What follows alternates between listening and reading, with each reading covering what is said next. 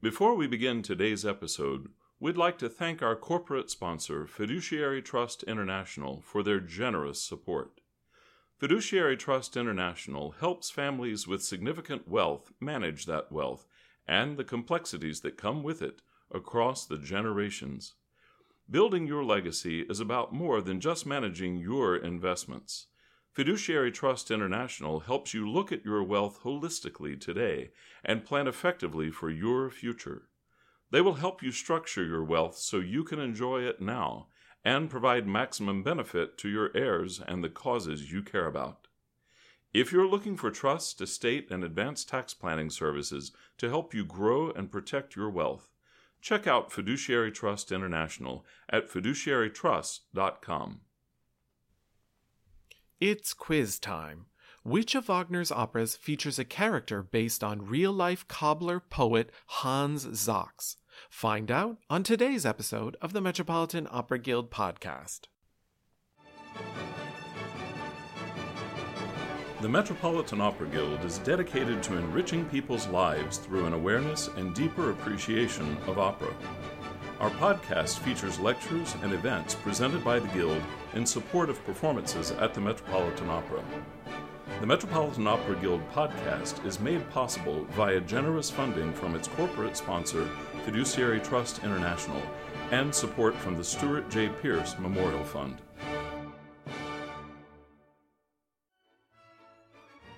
We are delighted to invite you to the 18th Annual Opera News Awards.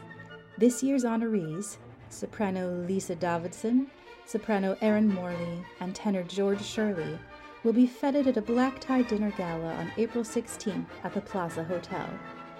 Musical tributes by Stephanie Blythe and Latonia Moore will be performed in honor of the recipients, and this exciting gala will also feature appearances by Lawrence Brownlee, Joshua Hopkins, and Ana Maria Martinez. The Metropolitan Opera Guild acknowledges with great appreciation our sponsor for the 18th Annual Opera News Awards, the Lloyd E. Riddler Lawrence E. Deutsch Foundation. For more information or to purchase your ticket, please visit www.metguild.org/awards or call us at 212-769-7009. We can't wait to celebrate with you. If you guessed Die Meistersinger von Nürnberg or the Mastersingers of Nuremberg, you are correct. I'm your host, Stuart Holt, and on today's episode of the Metropolitan Opera Guild Podcast, we have the second of two episodes exploring the myth and mythos of Wagner's male characters with Guild lecturer Desiree Mays. In this episode, she will continue to explore the ideas of myth and mythos and how they are presented in both Die Meistersinger von Nürnberg and Lohengrin. We are going to start with Die Meistersinger. You might not think is the most obvious man of myth, but I'm going to argue that he is, because he is human. He was beloved by his countrymen, by his community for compassion, selflessness. So we're going to play a little of the overture first, and it's quite the opposite to what we have heard already, the more spiritual approach.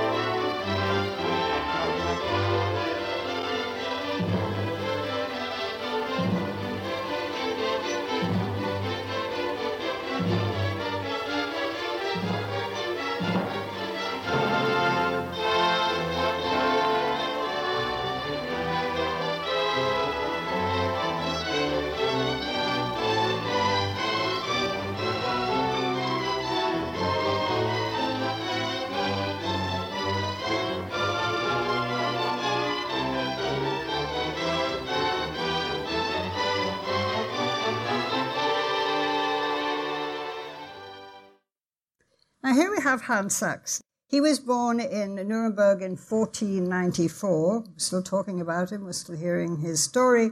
He died in 1576. He was a cobbler and a poet and a musician. He apprenticed to a shoemaker at an early age, and he spent his apprentice years traveling from one town to another in Germany learning his trade. He studied Meistergesang, the German art form of composition and song. Returning to Nuremberg, he became a master in both the Shoemakers Guild and the Meistersingers Guild. He wrote thousands of poems and more than 4,000 songs, so this was an active, creative human being. At age 60, he became the head of the Nuremberg Meistersingers in 1554, and he might never have been heard of again after his death were it not for Goethe, who wrote a little poem about him. This is how it went.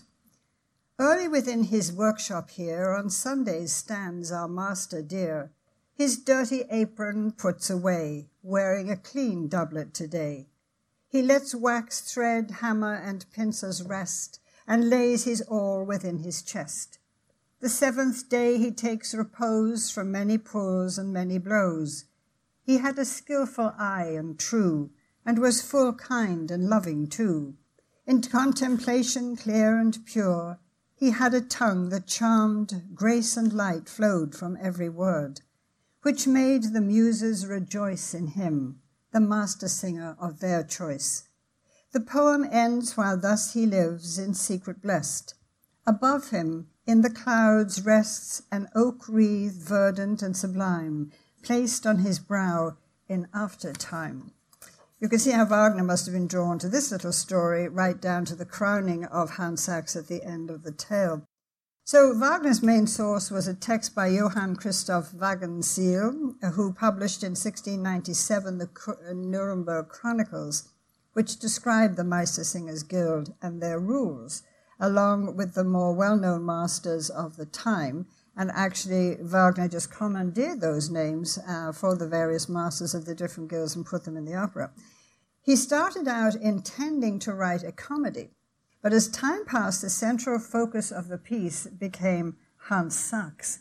Rather, as in The Ring, I think it seems that Wagner intended Wotan to be the great central focus of The Ring, but he was flawed, and so it sort of passed, and I would argue the heroine of The Ring is actually Brunhilde by the time you get to the end of the whole thing. Anyway, Sachs was a man to whom Wagner could well relate for his love of music and his independence. In Wagner's telling of the tale, Sachs is a widower, he's suffering from the loss of a wife and child. He is alone, he is lonely, he is set apart from the rest.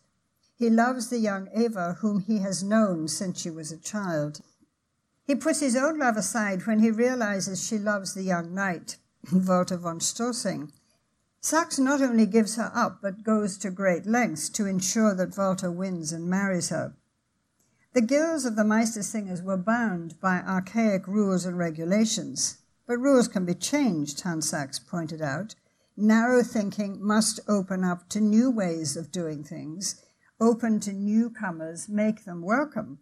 And here I think we clearly have the voice and argument of Wagner himself. Being open to new forms and ideas was always important to him.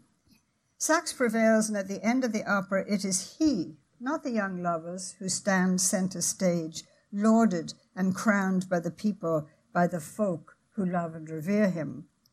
Sachs counsels the Meistersingers to allow Walter's song, and ultimately he goes on to win the contest and the girl, the hand of Eva in marriage, while Sachs must stand aside and look on.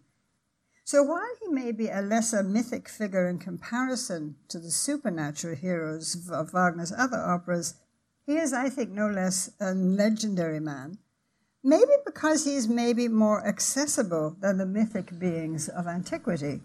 He's more like us. Sachs' love of his fellow men and women was born out of his own suffering and loss, and is expressed in compassion and concern for the well-being of others. He acts to improve their lives with a deeper understanding of what it means to be part of the community and to look out for one another. Sachs reveals his pain and suffering in his great monologue, the Wahn monologue. This is the moment, I think, when Wagner confers greatness on Sachs, revealing in music both Sachs and Wagner's innermost feelings, their longings, their sufferings, and their belief in the greatness of German art. So let's look at this monologue in some detail. First of all, what is Wahn? What does it mean? Again, like myth, there are many meanings. In many ways, it is an untranslatable word. In writing to his sponsor, King Ludwig, Wagner said of the monologue, Wahn, Wahn, überall Wahn. This theme is brought out everywhere, he says. It is the theme which rules my life and the lives of all noble hearts, implying the king. Would we have to struggle, suffer, and make sacrifices if the world were not ruled by Wahn? So the monologue provides a serious moment in what was originally intended to be a comedic piece. Sachs or Wagner's reflections on life and human nature are the topic of Wahn and at the center of the opera. Wahn is most simply translated in English as madness, but the word has much deeper meanings than just madness. It can mean illusion, delusion, hallucination, monomania, folly. We all experience this kind of madness in our lives at one time or another. It's sort of a bit of a destructive streak that runs through human nature, a kind of crazy madness that manifests itself in different ways. We talk of the madness of being in love, right? We talk of midsummer madness. The actual quote in the Wahn monologue, midsummer madness, really originates from Shakespeare's Twelfth Night play when Olivia comments, this very summer madness, referring to hot summer nights that lead to crazy behavior, foolish acts, and folly. Sachs sings of the troubles set in motion the night before on Midsummer Eve, or Johannesnacht, to be followed by the sanity of Midsummer Day, Johannistag. He starts out musing about the lively street party of the night before, which ended up in a brawl involving everyone. But in the course of his meditation, Wahn leads Sachs away from violence to transforming the craziness into something constructive, putting Wahn energy into creativity and resolution rather than letting it vent freely. So how does this work? Sachs sees his role as mentor to channel this subconscious Dionysian energy, if you want to call it that, to take it away from dissension and put that energy into something positive. In this case, he actually encourages Walter to rein in his natural musical inspirations to fit the requirements of the Meistersinger's structure, to sort of rein it in.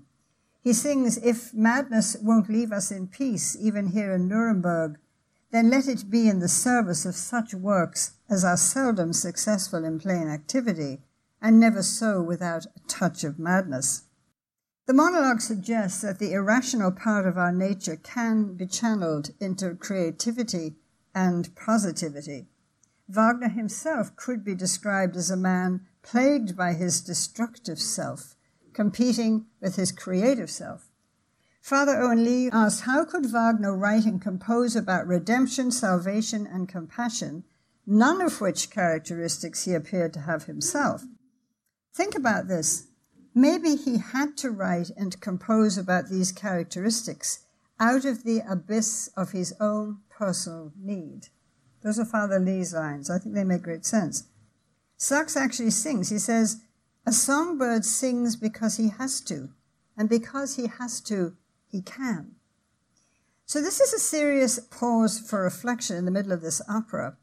There is a sense of resignation, I think, as Sachs concludes he will put his energies into helping others, just as Wagner, who created Sachs in the opera, comes to some form of acceptance in this, his second to last opera, as he nears the end of his own volatile career.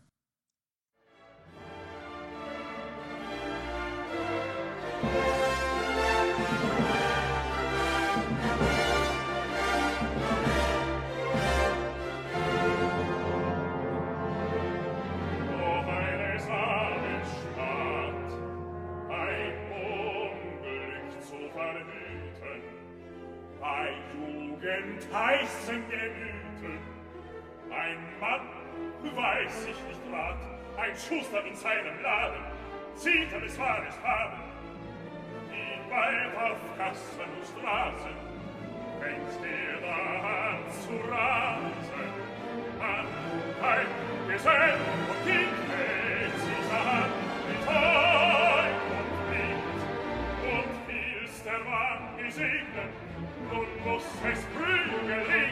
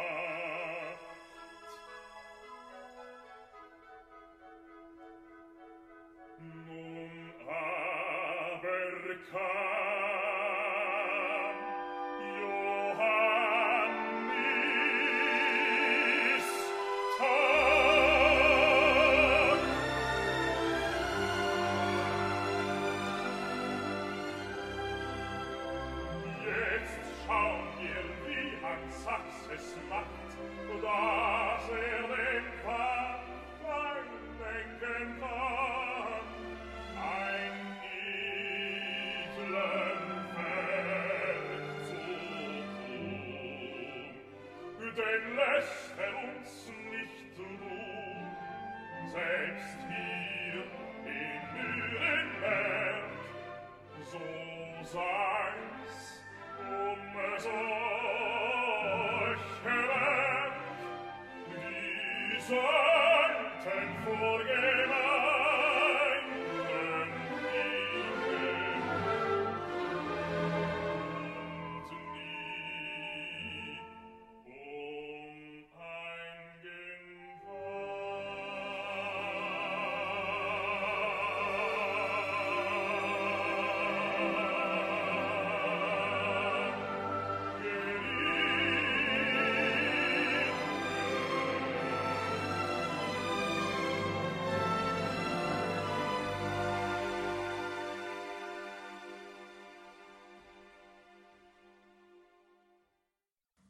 Sachs was well known historically for associating the master songs he wrote with the Reformation because he was strongly influenced by the writings of Martin Luther. Sachs composed a famous song in honor of Martin Luther called Die Wittenbergische Nachtigall, the Wittenberg Nightingale. This was written in the early 1500s. In an inspired gesture, Wagner took the first 8 lines of this poem and set them as a Lutheran chorale, which is sung by the entire chorus to honor Sachs as he enters for the song contest at the end of the opera. Here are the words that Sachs wrote. Awake, full soon will dawn the day. I hear within the coppice grey a rapture-laden nightingale. His song resounds o'er hill and dale. The night expires in western skies. A new day in the east doth rise. The red dawn floods the fields with light and puts the gloomy clouds to flight. Luther is clearly the nightingale of the song who draws into safe pasture those who have strayed into dark regions. For Luther awakens them from obscure night and leads them to the true light of day. Wagner then takes these words, which is about Sachs as well, sets them as a Lutheran chorale, and the chorus sings them to Hans Sachs as their beloved Hans Sachs enters in that last scene of the opera.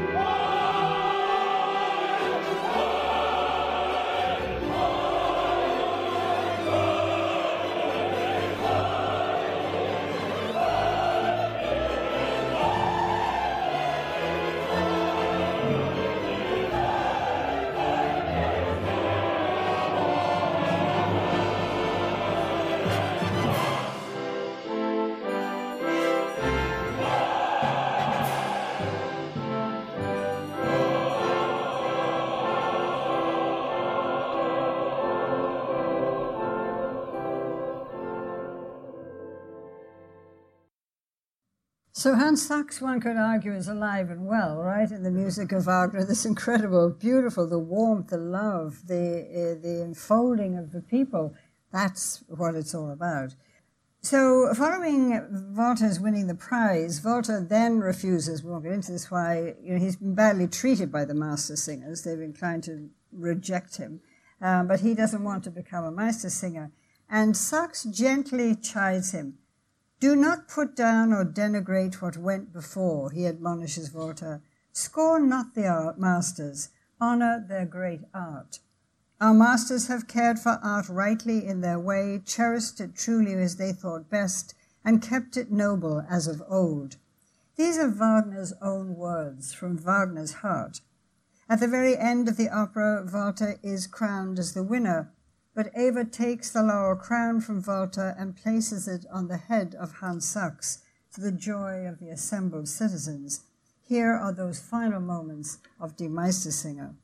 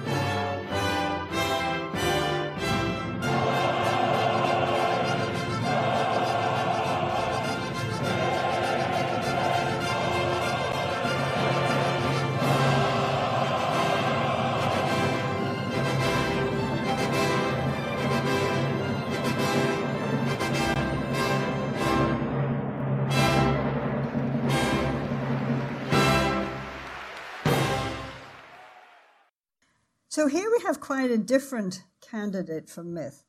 This little tale from German folklore that Wagner loved describes a man who, through his pain and suffering, comes to feel compassion for his fellow beings and acts selflessly on their behalf, receiving in return the love of the people whom he is able to bring together in spite of their differences. Father Lee commented, "What moves me most is the humanity of Hans Sachs. He is a teacher who teaches not just rules and techniques, but how to think and feel. He loves music as much as he loves his trade. He helped Walter shape his intuitive inspirations. He guided Eva wisely in her unfolding love for Walter. He opposed Beckmesser, the one character bent on destroying the happiness of others. Sachs delves deeply into life, accepting its inevitable limitations while embracing it fully. He doubts, he fails, he prays, he wonders, and we can identify with his humanity.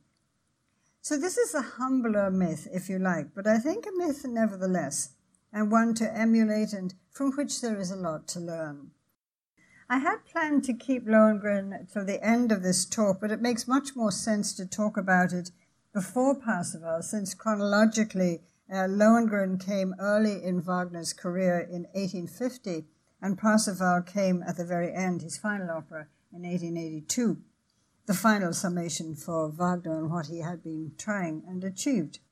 So Lohengrin, which is being presented at the Met now, directed by François Girard. I'm glad I was able to share a little of his thoughts with you, sort of a prequel to his Met production, they say, of Parsifal. They're talking about doing the two side by side. Parsifal is Lohengrin's father and son, of doing the two together. But actually it's very hard to do it that way, since really it's Lohengrin musically and then Parsifal. So I don't know how they'll manage that.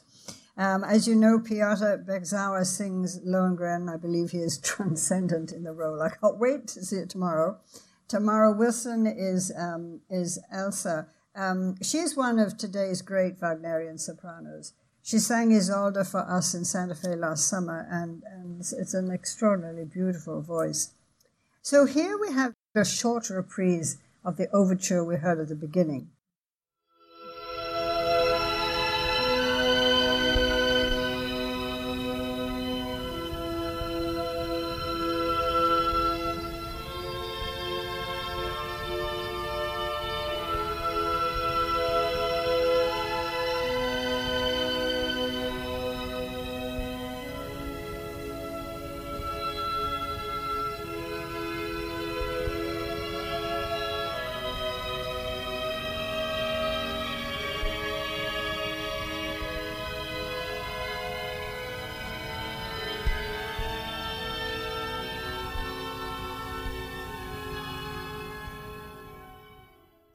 Wagner wrote how he was inspired by the story of Lohengrin based on his readings of medieval myth.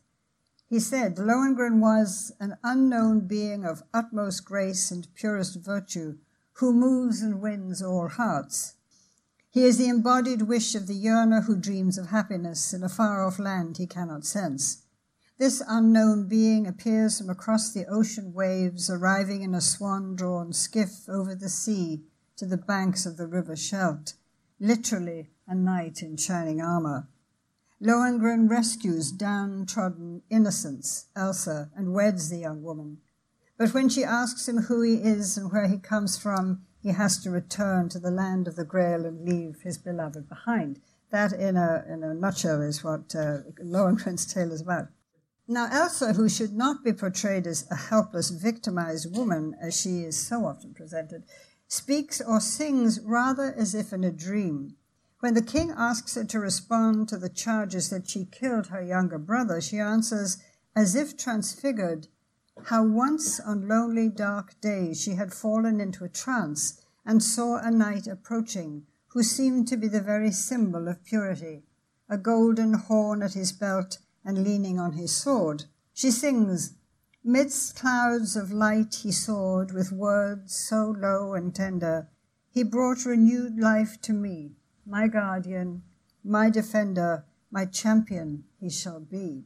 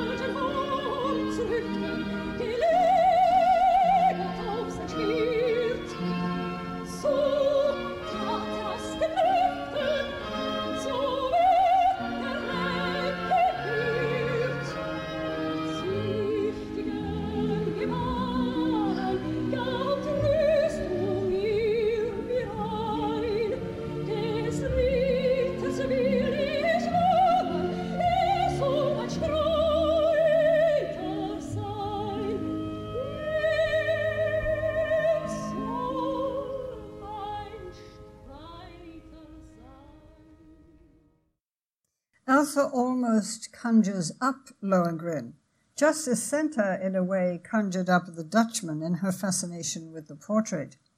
There's a lot of recurring themes, and when I work through all these operas all at once, I suddenly say, oh, the format is actually fairly similar, what happens here. But it works in every case. Elsa is presented by Wagner as a visionary, a woman of intuition. She is ecstatic when Lohengrin materializes, and he, in turn, is drawn to her and her plight.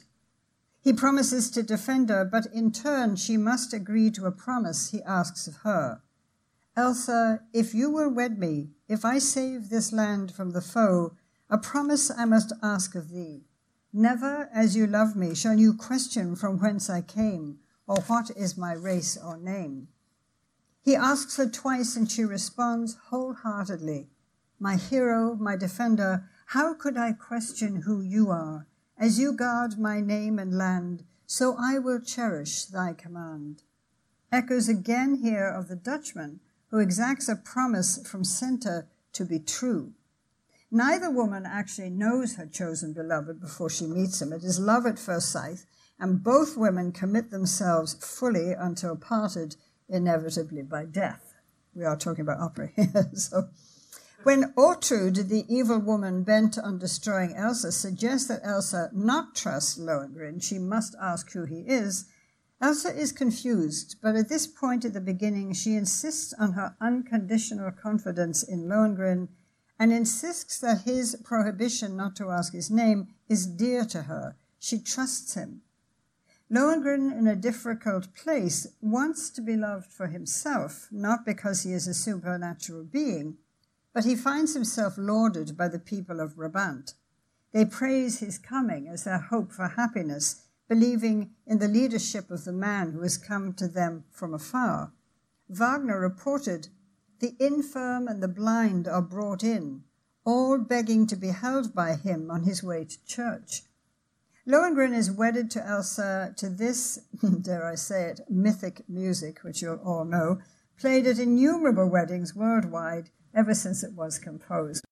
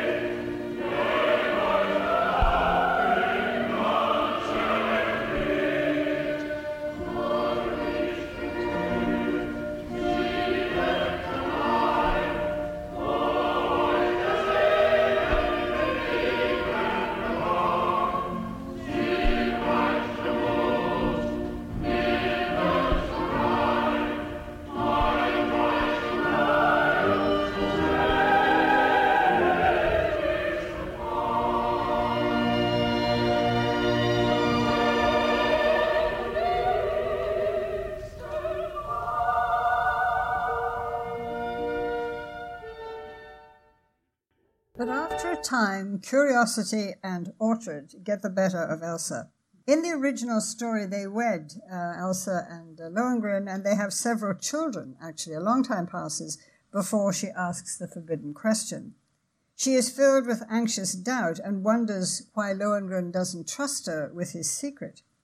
Lohengrin assures her, I come not from night and woe, but from a home of light and bliss. But Elsa insists, as Ortrud's motif threads its way through the scene, Ortrud, the one who had caused Elsa to doubt. Elsa tells Lohengrin that as by magic he had come to her, so by magic he may be taken away. Lohengrin, knowing at this moment that he has to leave if she insists, sings, Now forever, alas, our love must end. Lohengrin requests the people to assemble the next day when he will reveal to Elsa and the people who he is and where he comes from. Morning comes, and sadly Lohengrin tells his story to the sound of the Grail theme from a castle far away called Montsalvat, a shining temple, and within the temple the holiest of treasures, the divinely blessed Grail brought from heaven to earth by angels and given to the keeping of pure men. The Grail protects and preserves the knights dedicated to its service. Whosoever is summoned by the Grail is endowed with supernatural might. Evil is powerless before him. Some are called to go to distant lands to champion the cause of innocence, like Lohengrin. Nothing can prevail against the knight as long as the secrecy of his origin remains unrevealed. If disclosed, the knight must return whence he came. His father, Lohengrin, tells the gathered crowd, is Parsifal. His knight am I, and Lohengrin is my name. This is the very end where he has to leave, and apparently this is where Piotr Bissauer is quite amazing in this production. He sings, "In a far-off land, inaccessible to your steps, there is a castle by the name of Montsalvat. A light-filled temple stands within it, more beautiful than anything on earth. Therein is a vessel of wondrous blessing that is watched over as a sacred relic, that the purest of men might guard it. It was brought down by a host of angels. Every year a dove descends from heaven to fortify its wondrous power. It is called the Grail. The purest, most blessed faith is imparted through it to the brotherhood of knights. Whosoever is chosen to serve the Grail is armed by it with heavenly power. The darts of evil prove powerless against him. Once he has seen it, the shadow of death flees him. Even he who is sent by it to a distant land, appointed as a champion of virtue, will not be robbed of its holy power, provided that he, as its knight, remain unrecognized there. That's the rule, the law. For so wondrous is the blessing of the Grail that when it is revered, it shuns the eye of the uninitiated. Thus no man should doubt the knight, for if he is recognized, he must leave you. I, Lohengrin, was sent to you by the Grail. My father Parsifal wears its crown. I, its knight, am called Parsifal." And the singer here is Brian Sullivan from Met Performance 1959 with Thomas Schippers conducting Infernum Land.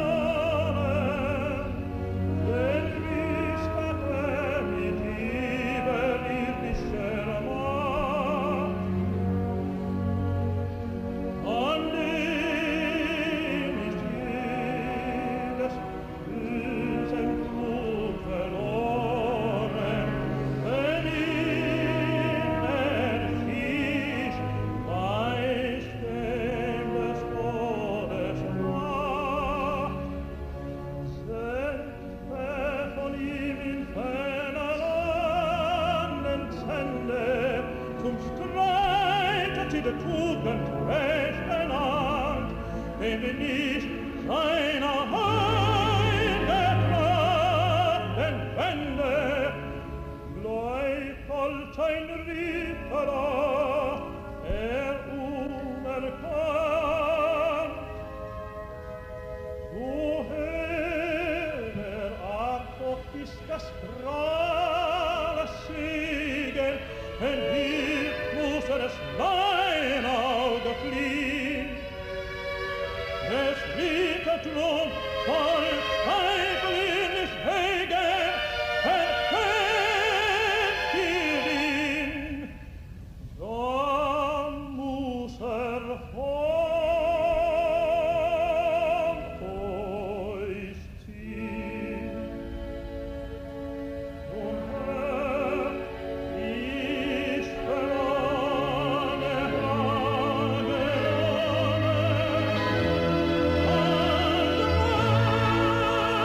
hat ich euch daher gesandt. Mein Vater Parzival trägt seine Krone, sein Name ist bin Lohengrin genannt.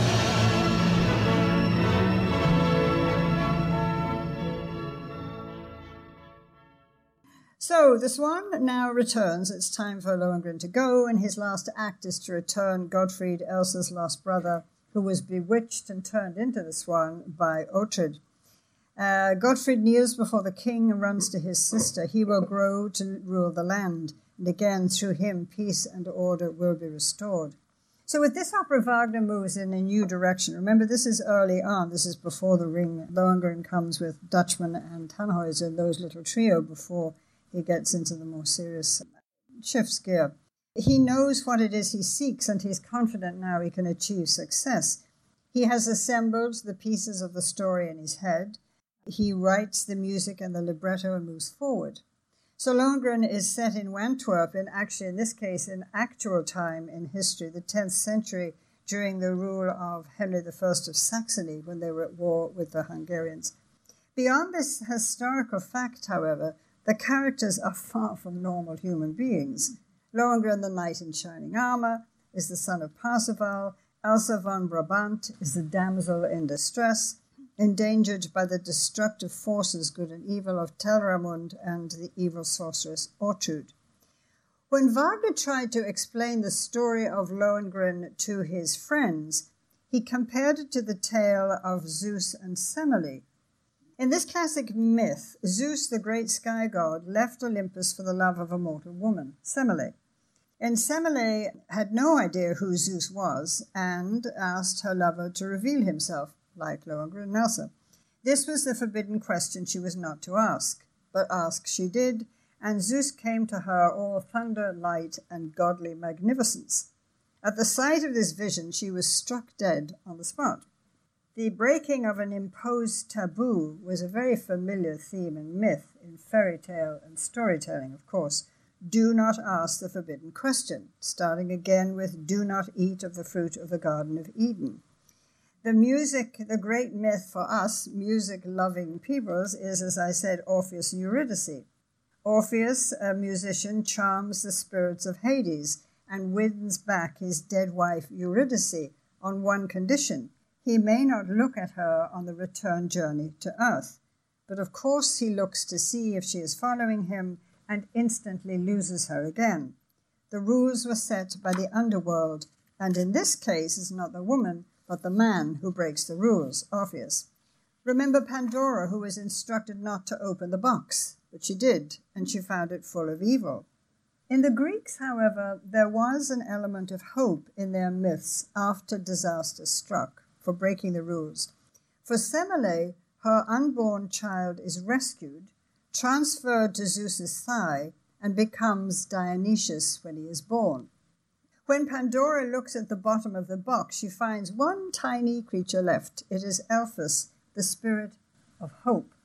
The gods relent with Orpheus, and he is reunited with Eurydice as they become stars in the heaven.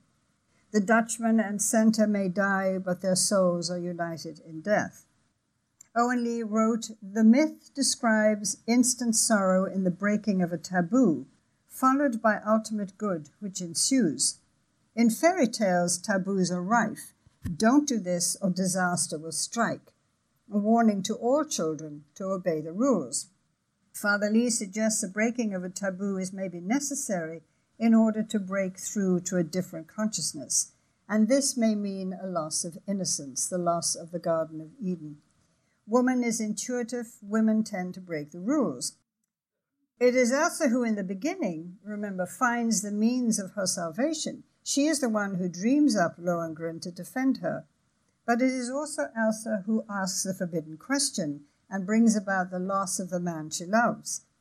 In defense of Elsa and the appropriateness of her asking the question, it should be noted that in the mythic epic from which this was taken, it was understood that the Knights of the Grail serve the Grail, and a condition of the Grail's service was that while its knights may descend to earth for noble deeds, they may not become part of the world.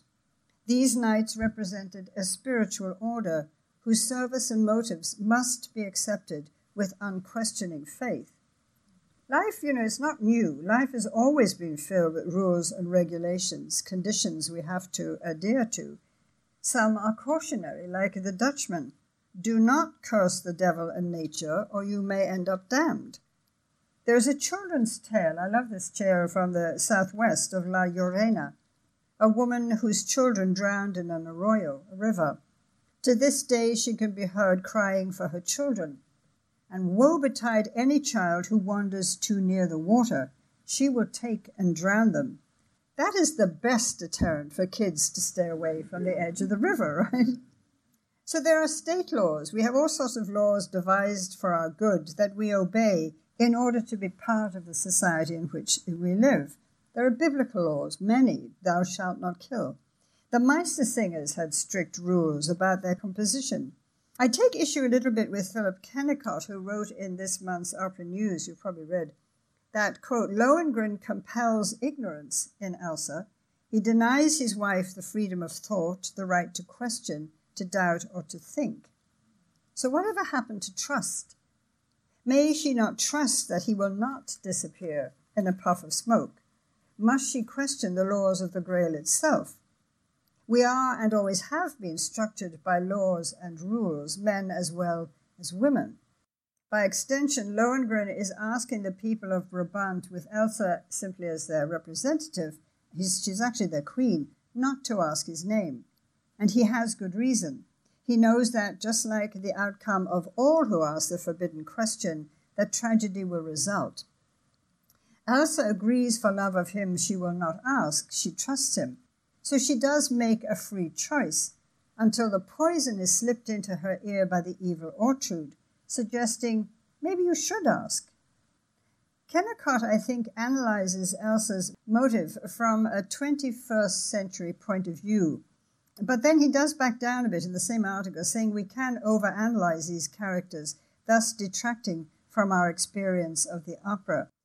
Now, from Wagner's point of view, in the 19th century, he said of Lohengrin long after its premiere, Elsa is the unconscious, the intuitive, in whom Lohengrin's consciousness longs to be fulfilled. It's quite a different point of view. Wagner, in a way, preempted Carl Jung in suggesting the human psyche was made up of two parts, the male and the female. Each could fulfill the longing of the other.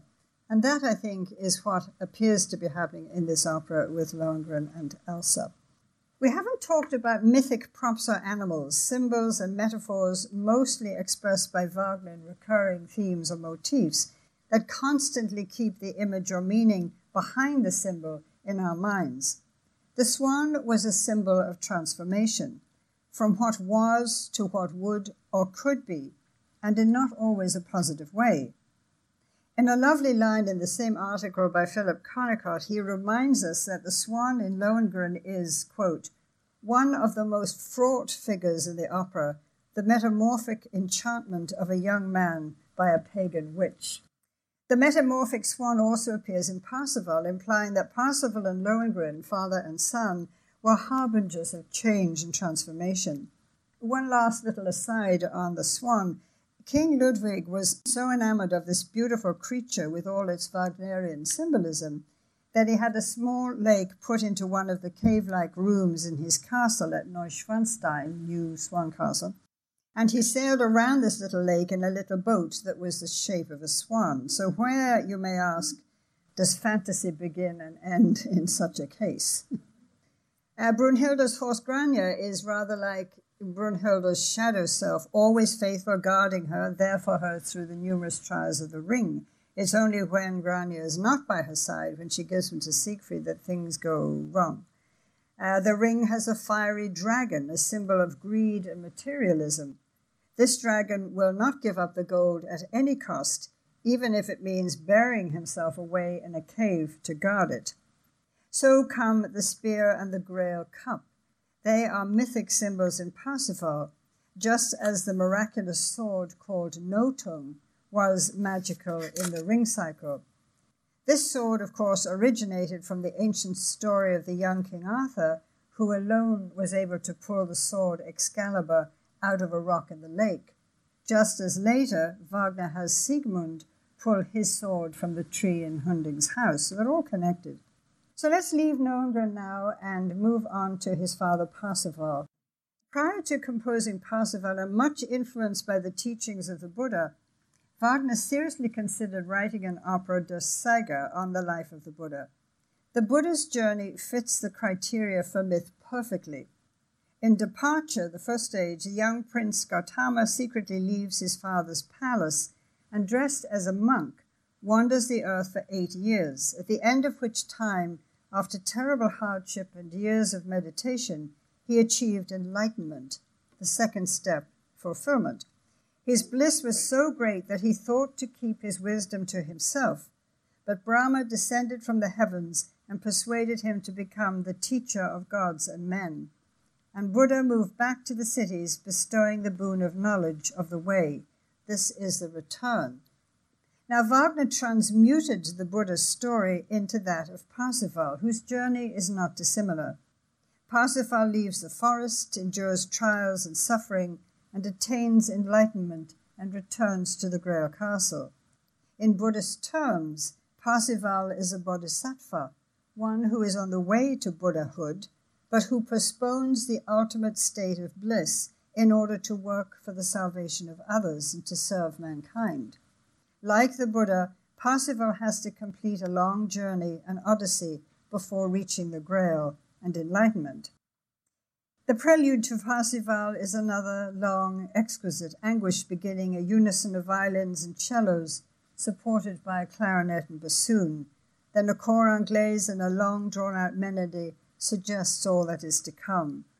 This amazing prelude is known as the Love Feast, but wrapped up in it are promises of innocence, of purity, holiness, motifs of the dove, of the swan, of the bells at Montsalvat, in the hills of Spain where the opera takes place. There are also images of guilt, suffering, and yearning for purification, all contained in this absolutely exquisite slow opening. Here is a little of that prelude.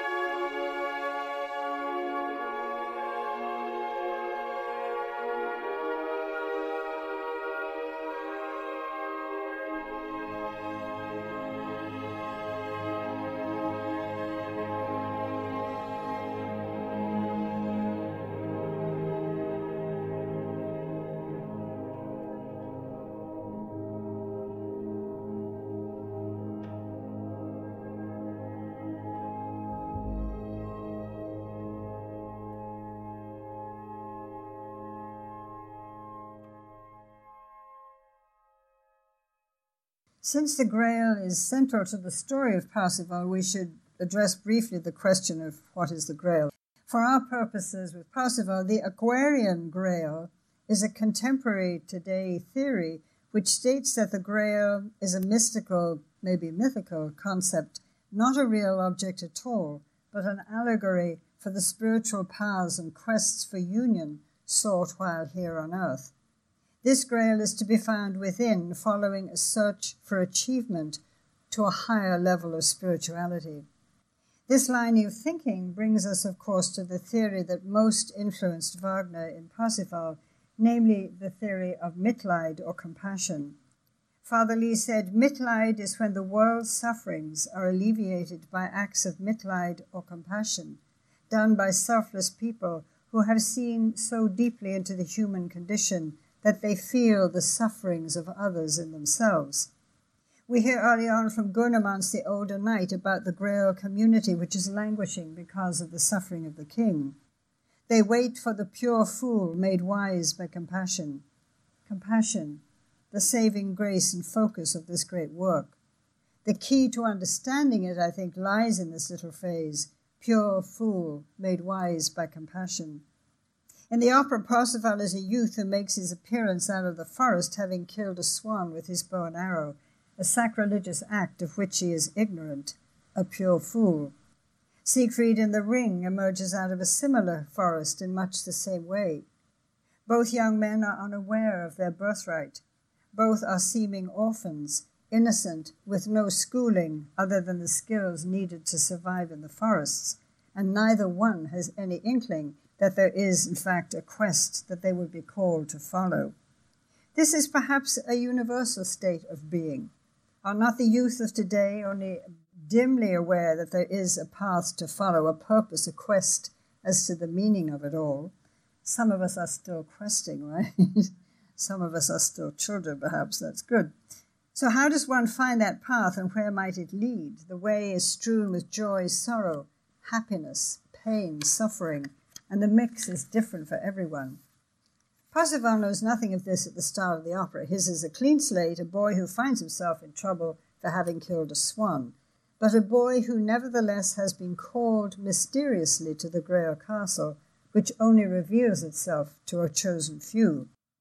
The music in the scenes between Gurnemanz and Parsifal seems to rest in a place of no movement and no time. This is deliberate on Wagner's part. Rhythm and meter are blurred until finally there is a sense of being beyond time.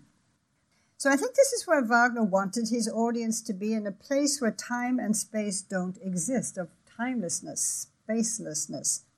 Setting Parsifal in real places now or then was never really Wagner's intention. In fact, Wieland Wagner also staged Parsifal on a completely bare stage with minimal lighting. At the start, Parsifal asks in his innocence, who is the Grail? Gurnemanz tells him, if you are called, the knowledge will come to you. Gurnemanz hopes the untutored boy from the forest is the fool the Grail Knights will be healed by him. Gurnemanz explains that a holy vision appeared to Amfortas, our leader, and words of mystic meaning shone before him. Made wise through pity, the blameless fool, wait for him, the one I choose. So his quest has not yet begun when he meets Gurnemanz in the beginning. The supreme test comes then at Klingsor's castle, a magical zone of magnified power that again does not exist. Beyond the gates of Klingsor's castle is darkness and the unknown, but Parsifal is not intimidated. Like Siegfried confronting the dragon, he is not afraid. He crosses the threshold into a new realm of experience, penetrating the veil of the unknown and challenging the guardians at the gate. And then he comes to meet Kundry.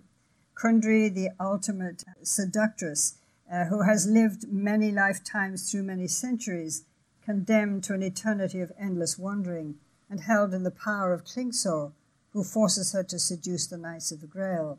In a way, she echoes the Dutchman in her damnation, in her wandering, longing, and yearning. She is first seen by Parsifal as the epitome of beauty, the answer to unimagined desires, the bliss longed for in every hero's quest. She is mother, sister, mistress, bride. She is the archetypal temptress, a being Parsifal could not have envisioned in his wildest dreams. In her attempted seduction, she employs all the techniques of modern psychology.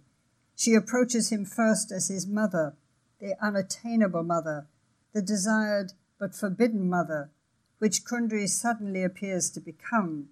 She represents utter ruin to the young man whose innocence provides him no means to resist her. I bring you a message from your mother, Kundry tells the stricken Parsifal as she leans over him and gives him a kiss that is anything but maternal. He starts up in a shock. A flash of illumination has come. He knows, he understands, he feels the pain in his chest, the same pain Amfortas suffers, and suddenly knows it was Kundry's embrace that destroyed the Grail King.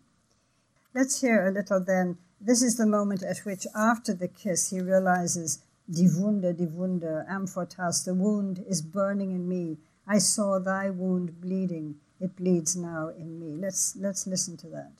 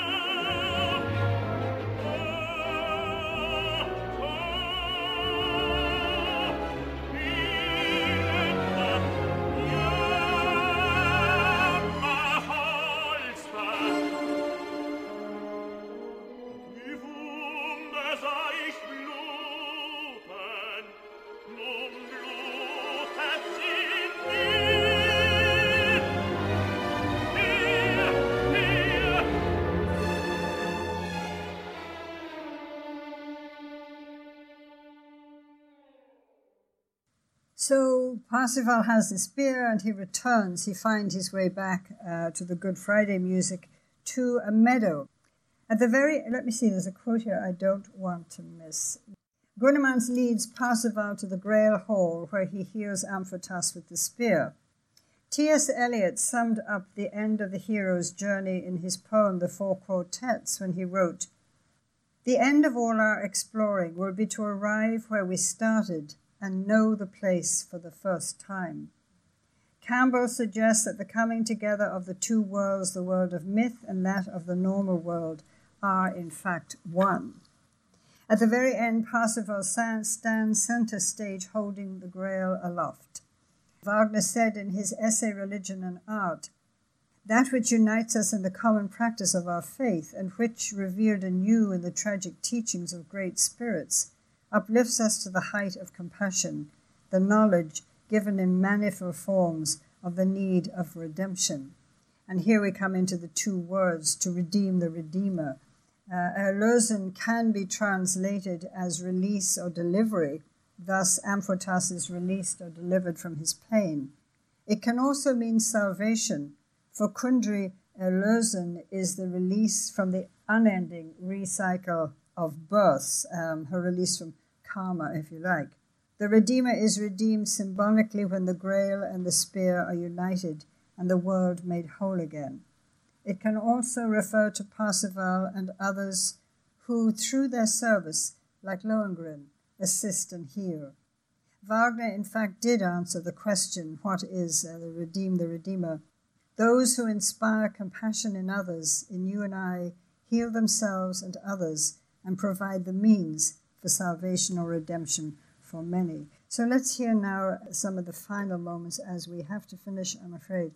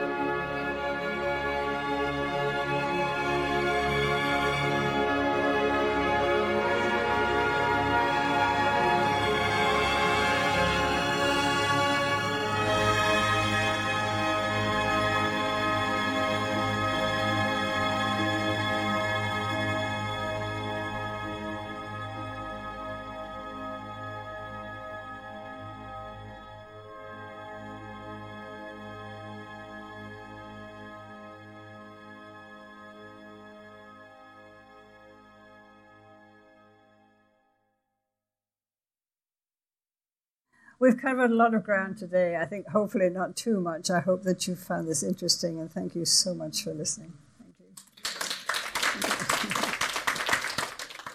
That was Guild lecturer Desiree Mays discussing the myth and mythos of Wagner's male characters.